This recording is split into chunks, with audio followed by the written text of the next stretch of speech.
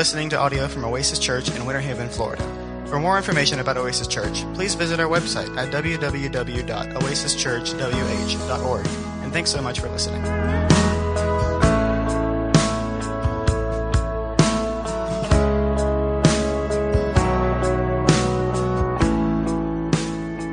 James chapter 5. If you got your Bibles, James chapter 5. Verse 12 is where we left off last week. Last week we looked at James's instruction to the Jewish believers as in his theme that has been ongoing. How do we face trials and difficulties? We believe that James has laid out in a nice package. He's laid out some ways that we are to face what he calls trials of various kinds. Now, these aren't the things that we create for ourselves. These aren't consequences of our actions, but these are trials that come into our life, and they can come through a host of different ways and through a myriad of different avenues. They're difficulties that we face in life.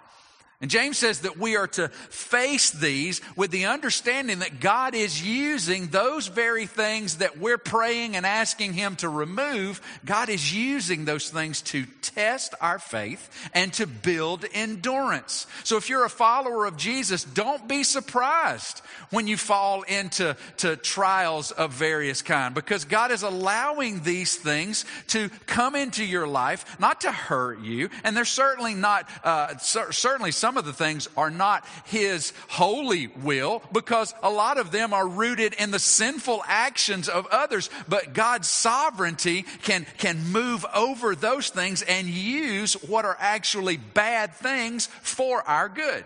And he says you need to expect God to do that. And here's how we are to engage these trials. First, he says, engage these trials with joy.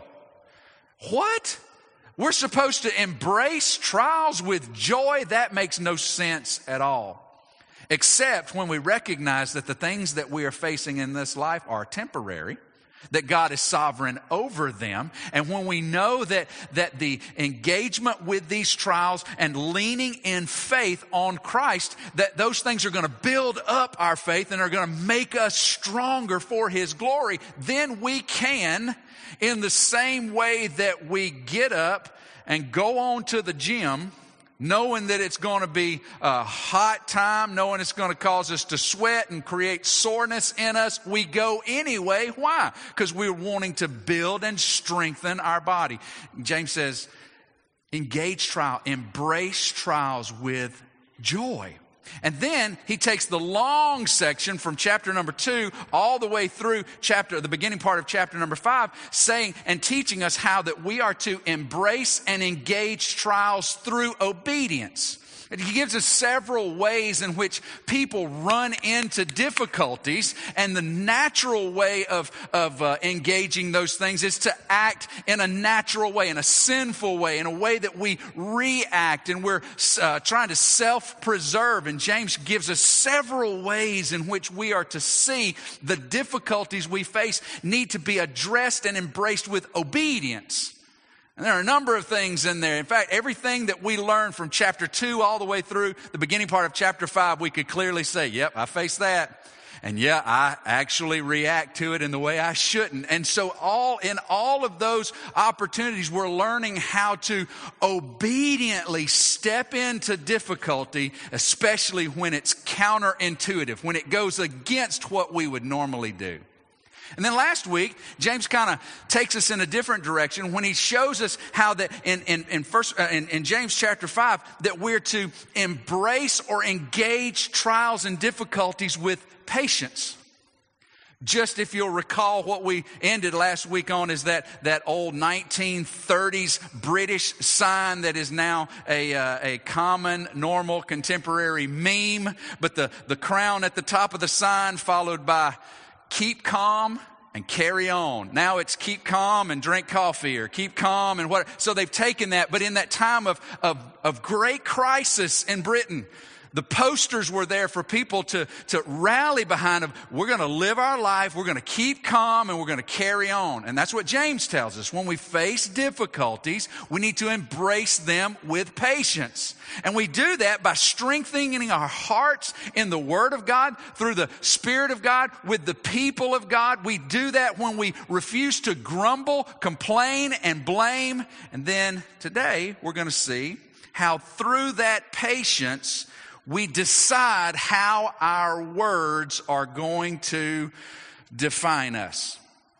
James chapter number 5, verse number 12 says this: above all, my brothers, do not swear either by heaven or by earth or by any other oath, but let your yes be yes and your no be no, so that you may not fall under condemnation.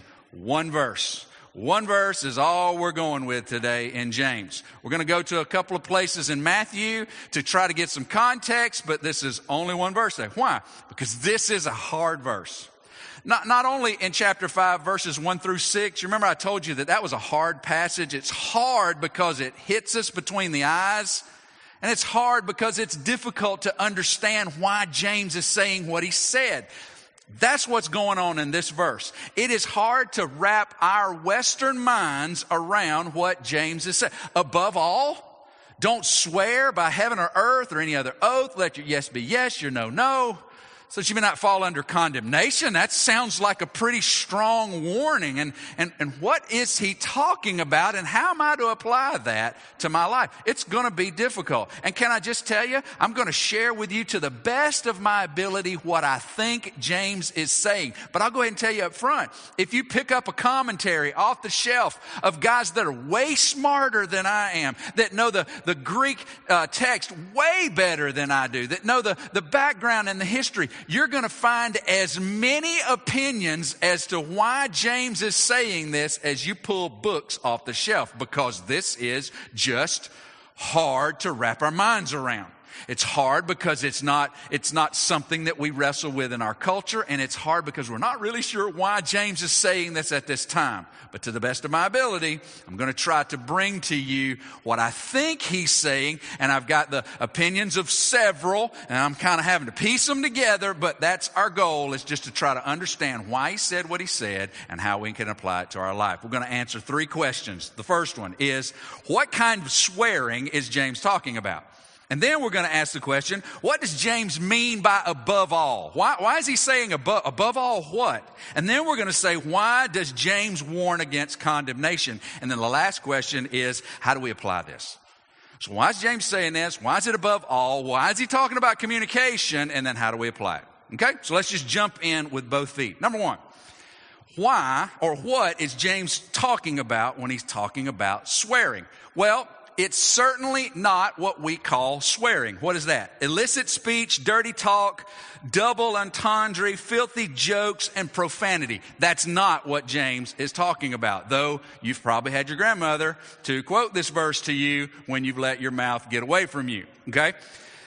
But don't fret over the fact that, well, that means we can say whatever we want to. No, let's look at Ephesians in chapter 4, verse 29. It says, let no corrupt communication come out of your mouths, but only such as is good for building up, as fits the occasion, that it may give grace to those who hear. Not only that, Ephesians 5:4 says, let there be no filthiness or foolish talk, nor crude joking, which are out of place, but instead let there be thanksgiving. We're not talking about cussing today. We're not talking about dirty jokes today. We're not talking about things that are improper, but God does talk about that in Ephesians. So if you got potty mouth, clean it up.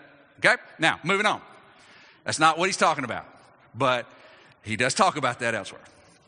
What James seems to be doing is taking something that Jesus said in the Sermon on the Mount and reminding the people of something Jesus said on the Sermon on the Mount. But Jesus also said something a little later on in the same gospel to a group of people who was doing what Jesus talked about on the Sermon on the Mount, but were doing it in a very specific way. Let's look at those, because what James says is important. Because James is writing under the inspiration of the Holy Spirit, and those words are as valid. But if Jesus says it, we need to pay really, really close attention. Matthew chapter number 5, verse 33. This is in the Sermon on the Mount. Jesus says, again, you have heard that it was said to those of old. Now, when Jesus says that, he's not saying you've heard it in the Old Testament. Jesus is saying you have heard that the teachers of the law have interpreted the law this way to the generations who came before you. You know what this looks like because, again, making reference back to grandparents, you have some interpretations of certain scriptures because of what they've been taught to you by those that have come before you. And it's a daunting day when you discover, oh man, being unequally yoked is not about being in a marriage relationship with another race. Yeah, we live in the South, and can't believe how many times I've heard that. Oh no, you can't interracially marry because you're not supposed to be unequally yoked. I just want to smile and just slap that person. Like, no, that's not even remotely correct. But that's kind of what Jesus is doing. You've heard that it was said to those that came before you. He says, you shall not swear falsely, but shall perform to the Lord what you have sworn. But I say to you, do not take an oath at all, either by heaven, for it is the throne of God, or by earth, for it is his footstool, or by Jerusalem, for it is the city of the great king. And do not take an oath by your head, for you cannot make one hair black or white. Let what you say be simply yes or no. Anything more than this comes from evil. Here's what Jesus is saying. You've heard that God's prohibition of taking his name in vain. That doesn't mean cussing God's name, though it would certainly apply. When God says don't take my name in vain, he's saying don't be flippant with my name in the things that you say. Specifically when it comes to making vows or taking oaths. So you've heard it said by those who've taught the law, don't swear by God's name. Because you don't want to run risk of taking it in vain. And also, God expects you to fulfill anything you vow in his name. So don't do that. But if you want to make a vow that's a little less in your face, you could swear by heaven, because that's a little vague. Not saying God, you could swear by earth because, well, I mean, God is sovereign over the earth, but it's not God's name, and we're a little less on the hook. Swear by Jerusalem. That sounds good. It's a holy city, but it's not. Or swear by the throne or by the altar. And Jesus says, look, you've heard it taught that I'm telling you, don't swear at all. By heaven or earth or Jerusalem or anything, because God's over it all. Look, just be truthful with your words, yes or no, and let them stand for themselves. You see, in this oath-driven society, people were assuming that you're dishonest unless you swear by the name of the Lord that you're telling the truth. Okay. So it bred a society that was typically deceptive. Now, in that, we can find great relevance in our society. We live in a society where we don't trust anybody. You know, what is it that you say before you go into an interaction with someone? Make sure you get that in. Because this right here, yes sir, I'll pay you that. And that handshake doesn't mean a thing in our society. So we get the notion of dishonesty. But Jesus is speaking to those who would follow Messiah, those who would be living their life in line with the way Messiah led, kingdom-minded, kingdom-focused. He said, let oaths be something you don't do anymore.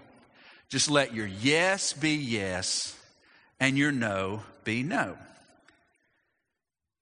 The rabbinic tradition, one of the authors I read behind gave this lengthy explanation of the rabbis. And the Jews in that day, as a result of the rabbis' teaching, had created a complex system of oaths and vows. Now, let me back up for a second.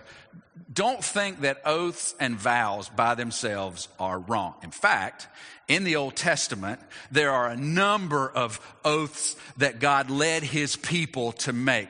Will you respond by taking this oath? Do you choose you this day whom you'll serve, the God of heaven or the gods of your fathers? And that was a type of oath. As for me and my house, we will serve, Joshua said, who? We'll serve the Lord. So that is a kind of an oath. And there were other things that God even led his people to do. And it wasn't that taking an oath was wrong. It was the flippant idea. And that through the teachings of the rabbis, this complex system of how to make an oath made it possible for you to sound like you're truthful, but have a trap door by which you can get out of what you just promised. It looks like what we do. Do you promise? Oh, I promise I'll absolutely do what I told you I will do. And then when you don't, you say, well, I have my fingers crossed. And what do kids do in middle school? You're like, show me your hands. You show your hands and they're sitting like this. And it's like, uncross your legs, uncross your eyes, so it bred this attitude of presenting yourself as truthful and stamping it with an oath, but having no intention whatsoever of following through with what you promised. We get that. That's the arena that we live in. So we're not too far from it. Jesus says, don't take those oaths. Let's just read Matthew 23, 16 to 20. Jesus now is talking to the Pharisees, those that are responsible for teaching the people. He says, woe to you, blind guides. Wouldn't you love to have a blind guy, blind guide show up, call for an Uber? He show up with dark glasses on, like, you can't see where you're going. It's like, no, I just point it in a direction and go. It's like, yeah, I'm not riding with you. That's what Jesus basically said, you blind guides who say if anyone swears by the temple, it's nothing. But if anyone swears by the gold of the temple, well, he's bound to his oath.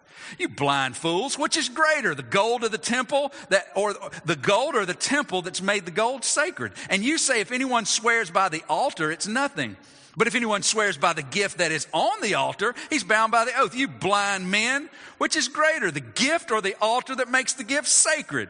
So whoever swears by the altar swears by it and everything on it. Whoever swears by the temple swears by it and by him who dwells in it. And whoever swears by heaven swears by the throne of God and by him who sits on it. Jesus is saying, y'all are so stupid. You're trying to get around the prohibition that God has said, don't make false oaths. You're trying to get around. You're so dumb you can't even see that you're doing it. Every time you intentionally make an oath you don't intend to keep. This is the world in which the Jews lived in. The Jewish Christians who came to know Christ brought that same practice into the church. We get that. You know why? Because whenever someone comes to Christ, you know what they bring with them to the body? It's a B word, and it is called baggage. Every follower of Jesus brings baggage with them into the church. And there are unfortunately some churches that when someone comes in to follow Christ with baggage, we stand at the door and go, oh, no, you can't have that baggage and be a part of us. Well, that's ridiculous. That's what the discipleship process is helping those folks not know how you see the baggage, but helping them understand what God has taught about freedom from all baggage. It's not about someone cutting out something that offends me. It's about us all walking in the light of what God has shown us. So we all come with baggage. And these folks brought baggage with them in this Jewish context that had to do with swearing oaths. And James says, don't forget what Jesus said. That does not need to be in our community. Just simply let your yes be yes and your no be no. Look, don't say, oh yes, and I swear by heaven I'm telling you. No. The redeemed child of God has a new heart and a new nature. Now, your mind might lead you to tell the same old lies you've ever told before because you're still living under the influence of your sinful nature. And so as a follower of Jesus, when it comes time to either put up or shut up, I might, in my mind, want to bend the truth a little bit to kind of save face and not be embarrassed. But that new heart, that new nature that God has given me is driving me and leading me to be a man of yes or no, and you can count on it because my word is redeemed along with the rest of me. There are people in our communities, in our circles, that will say something to us and will respond by, are you serious? No, seriously, are you being truthful right now? And they'll look at you like, well, yeah, why don't you believe me? And the answer to that is obvious. Well, because you've said some things before that haven't exactly been accurate. James says, let swearing be out of your vocabulary. You don't need to defend your truth. Become someone whose yes means yes and no means no. Here's the second question. What does James mean by above all? So when he says above all, it sounds like this is the most important thing he's saying in this whole book. Well, let's think about it. What is he talking about in this verse? He's talking about the use of our tongue. Again, swearing an oath, saying things that would be inconsistent with the life of the follower of Jesus. So I think what James is doing is saying, above all of those things that I've said about the tongue. Now, let's catch up in our mind because he says something about the tongue in every chapter of this book. Let's look. James 1:26 says, if anyone thinks he's religious and does not bridle his tongue but deceives his heart, this person's religion is worthless. So a Christian should, in fact, put a bridle on their tongue because if they don't, their tongue will get away from them. You know this because I've heard so many folks in my life say, well, you know what?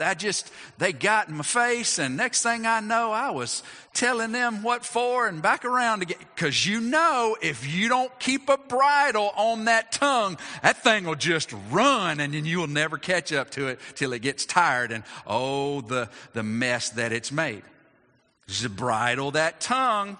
Chapter number 2, verse 3. He says, if you pay attention to the one who wears fine clothing, he's talking about those that come in and they look like they have means versus those who come in and they look like they don't have anything to offer. If you look to those and say, ooh, you look nice today. You sit here.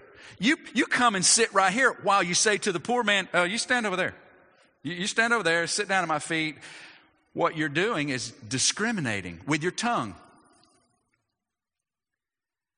There should never, ever, ever be discriminatory words come out of the child of God. Now listen to me. If that makes you mad, Oasis Church is probably not going to be somewhere you'd be comfortable because we won't tolerate it. And why we don't tolerate it? Because God does not tolerate it.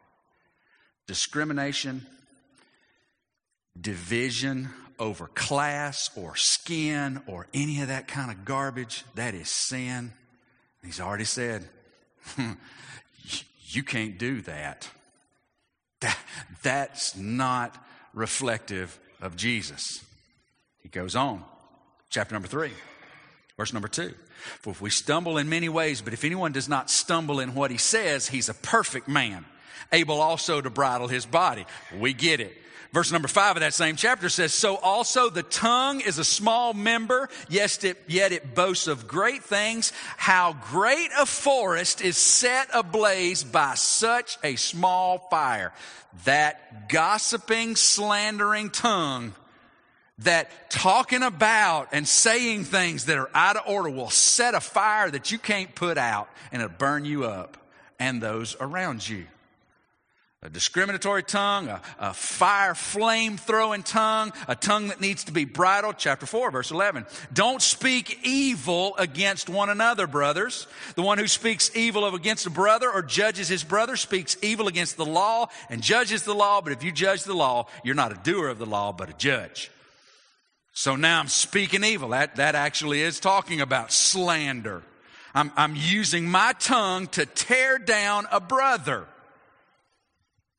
James chapter 5, verse number 9 says, do not grumble against one another, brothers, so that you may not be judged. Behold, the judge is standing at the door. Remember last week we talked about grumbling, talking about complaining and blaming. So we got a tongue that needs to be bridled. We got a tongue that we need to strip of discrimination. We got a tongue that we all stumble in many ways, and we've got a tongue that we need to make sure we're not cutting one another. We got a tongue that'll set the place on fire, and we got a tongue that will grumble and complain and blame. But above all, talking about this tongue, considering all the things you got going on with your tongue, and all the problems you got trying to keep that dumb thing under control, you got no business whatsoever swearing to God that I'm telling the truth. Don't do that, folks.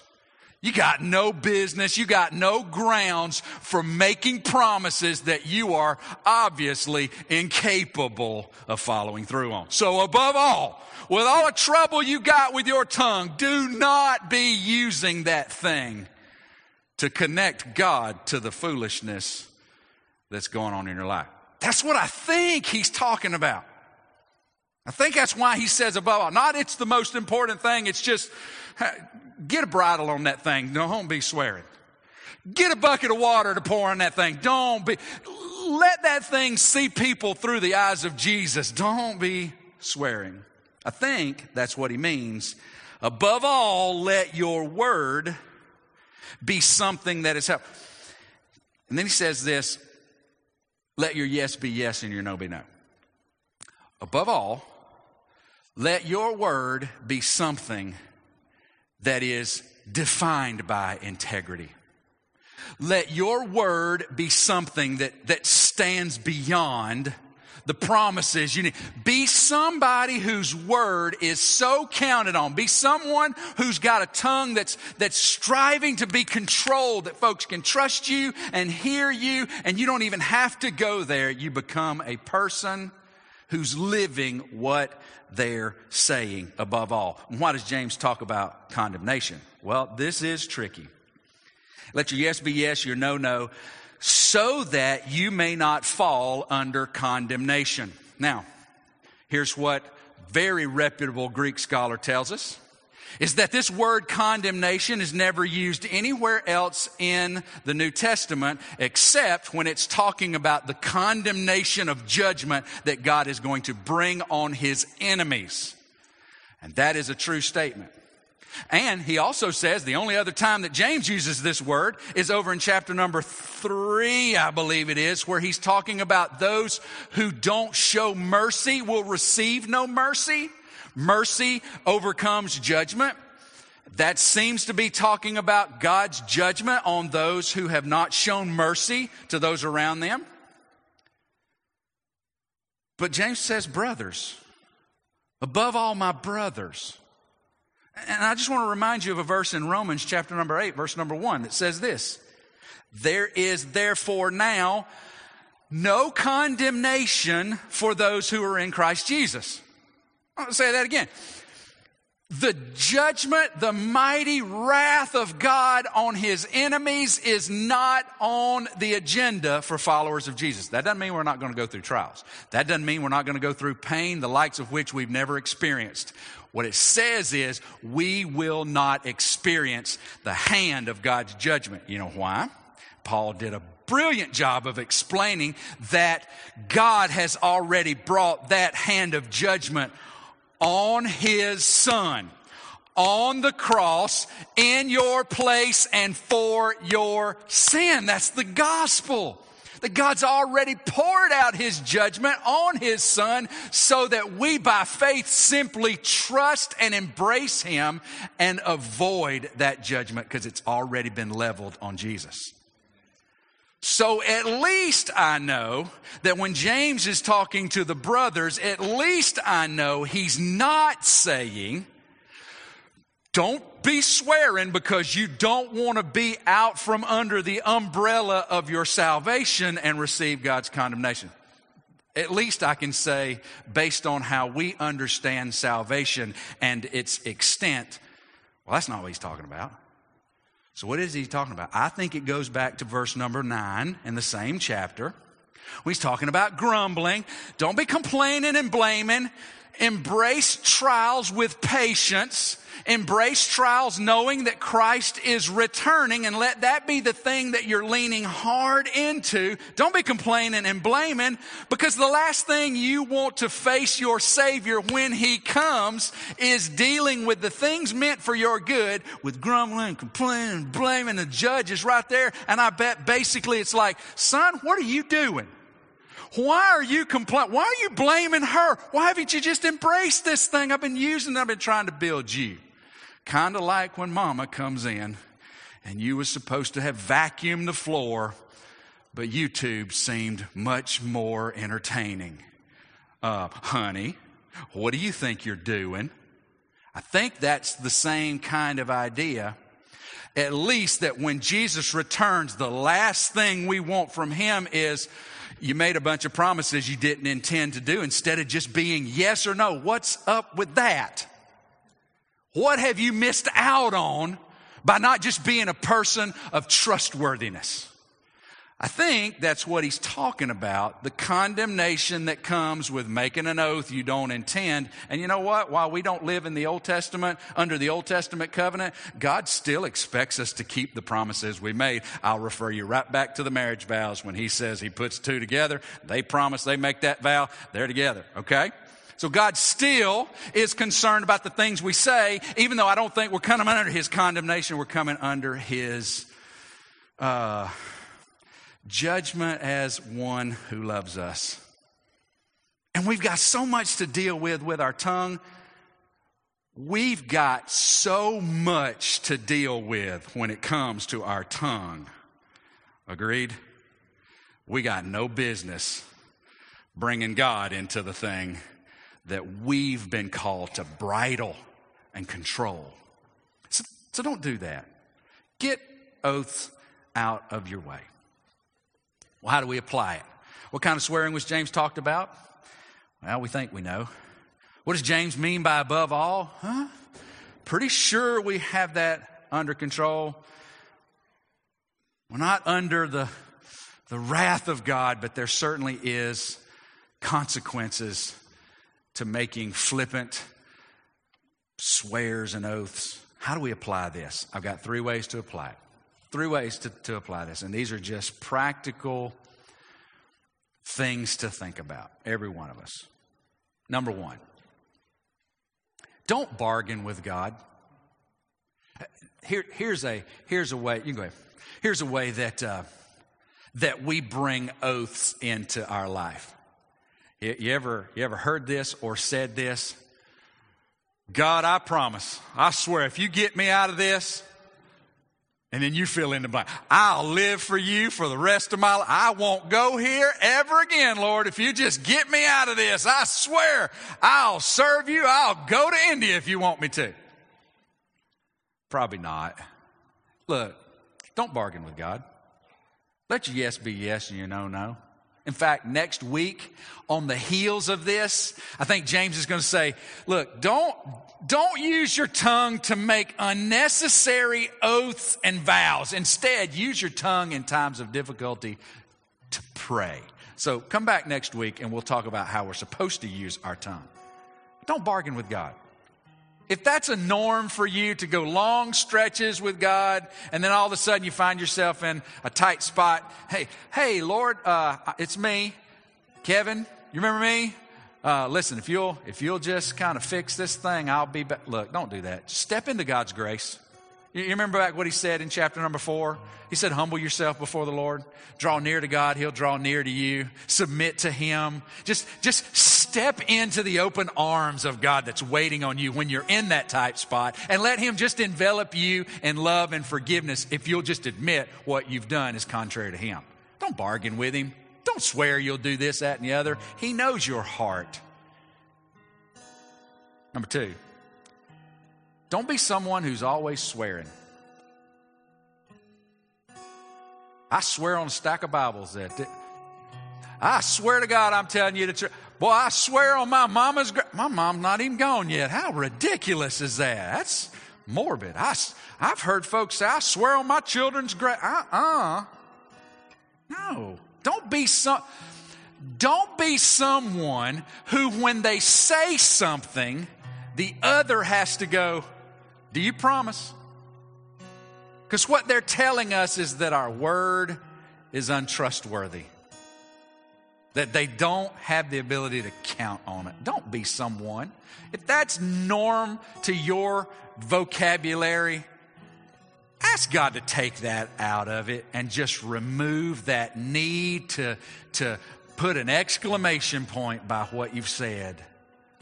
And then lastly, rather, pursue integrity. Pursue integrity. Let your words be truthful and trustworthy. How many of us are defined by the fact that we say we'll do it and then don't? Every one of us have that person when we're taking sign-ups or we're asking who's on board, who's going to go, and they raise their hand or they sign it. Every one of us has that person in our circle that it doesn't matter if they put their name and their email and their telephone number. We look at it and we go, they're not coming. Well, then, hey, I'll be there, Pastor Kevin. Okay. I ain't counting that. Why? Because you never follow through on what you say. Let's don't be those kind of people. Let's be trustworthy. Certainly let's be truthful. Let's speak the truth. Let's do what we say. Let our yes be yes and our no, no. You know, when we say things and then don't follow through, when we say one thing and do another, you know, that has an effect on the entire body. It has an effect on the entire Christian world. But even more than that, you know who that has an effect on? The reputation and the glory of the one whose yes is always yes. And we're glad it is because we're counting on them promises. And whose no is always no, even though we don't like it. We know He means it. Let us be people of truth and trustworthiness. In the face of difficulties, we'll say all kinds of things. Let's determine in our hearts, we're going to bridle that tongue. We're going to let God hold the reins. Let's let God bring His bucket of water and let Him douse the fire of gossip and slander. Let's commit ourselves today with, albeit a promise. God, I promise that I want You to help me be a man or a woman of truth and trustworthiness. No matter what You send my way, let my words, the words of my mouth, the meditation of my heart, Psalm 19:14, be pleasing in Your sight, O God, my rock and my redeemer. What would it look like if we became a church characterized by truth and trustworthiness? You think we'd have an effect on this community? Where we live, where we work, where we play? I know we will, because that's not the norm of our world. So let's go upstream with Jesus. That's where He's leading us. And let's reflect His character in the things we say, the way we say them, how we keep control over the little monster beast in our mouth. Let's stand together as we pray. Father, we thank You for the day. We thank You for Your word. It's a hard word. God, I confess that there were so many things about that verse that so many of your children just weren't on the same page of. God, I want it to be what you say. Father, whatever I got wrong, allow that to escape our minds, and what you say, let that be what finds root. God, I pray that you will stir our hearts to be people who are mindful of the power of their tongue, both for good and for evil. And may we want to be people with tongues that reflect your Son. God, I pray for Andy and Susie today, as they're going to be baptized as we go out the building, that you'll encourage them, even as they're getting ready right now, that this will be a day that they'll never forget. And maybe one that we are encouraged by together as a family, as a body. God, I pray for our week ahead, for everyone here. You know the needs we have. You know the encounters we're going to face. Pray for those that are struggling right now with a trial, varying different ones and burdens that we're bearing and that we're under. God, I pray that you'll help us to engage them, to embrace them with joy and obedience and patience as we look for those difficulties to build our faith, create endurance in our life. Help us today, Father. We love you and we thank you. For it's in Jesus' name we pray. And everybody said, amen.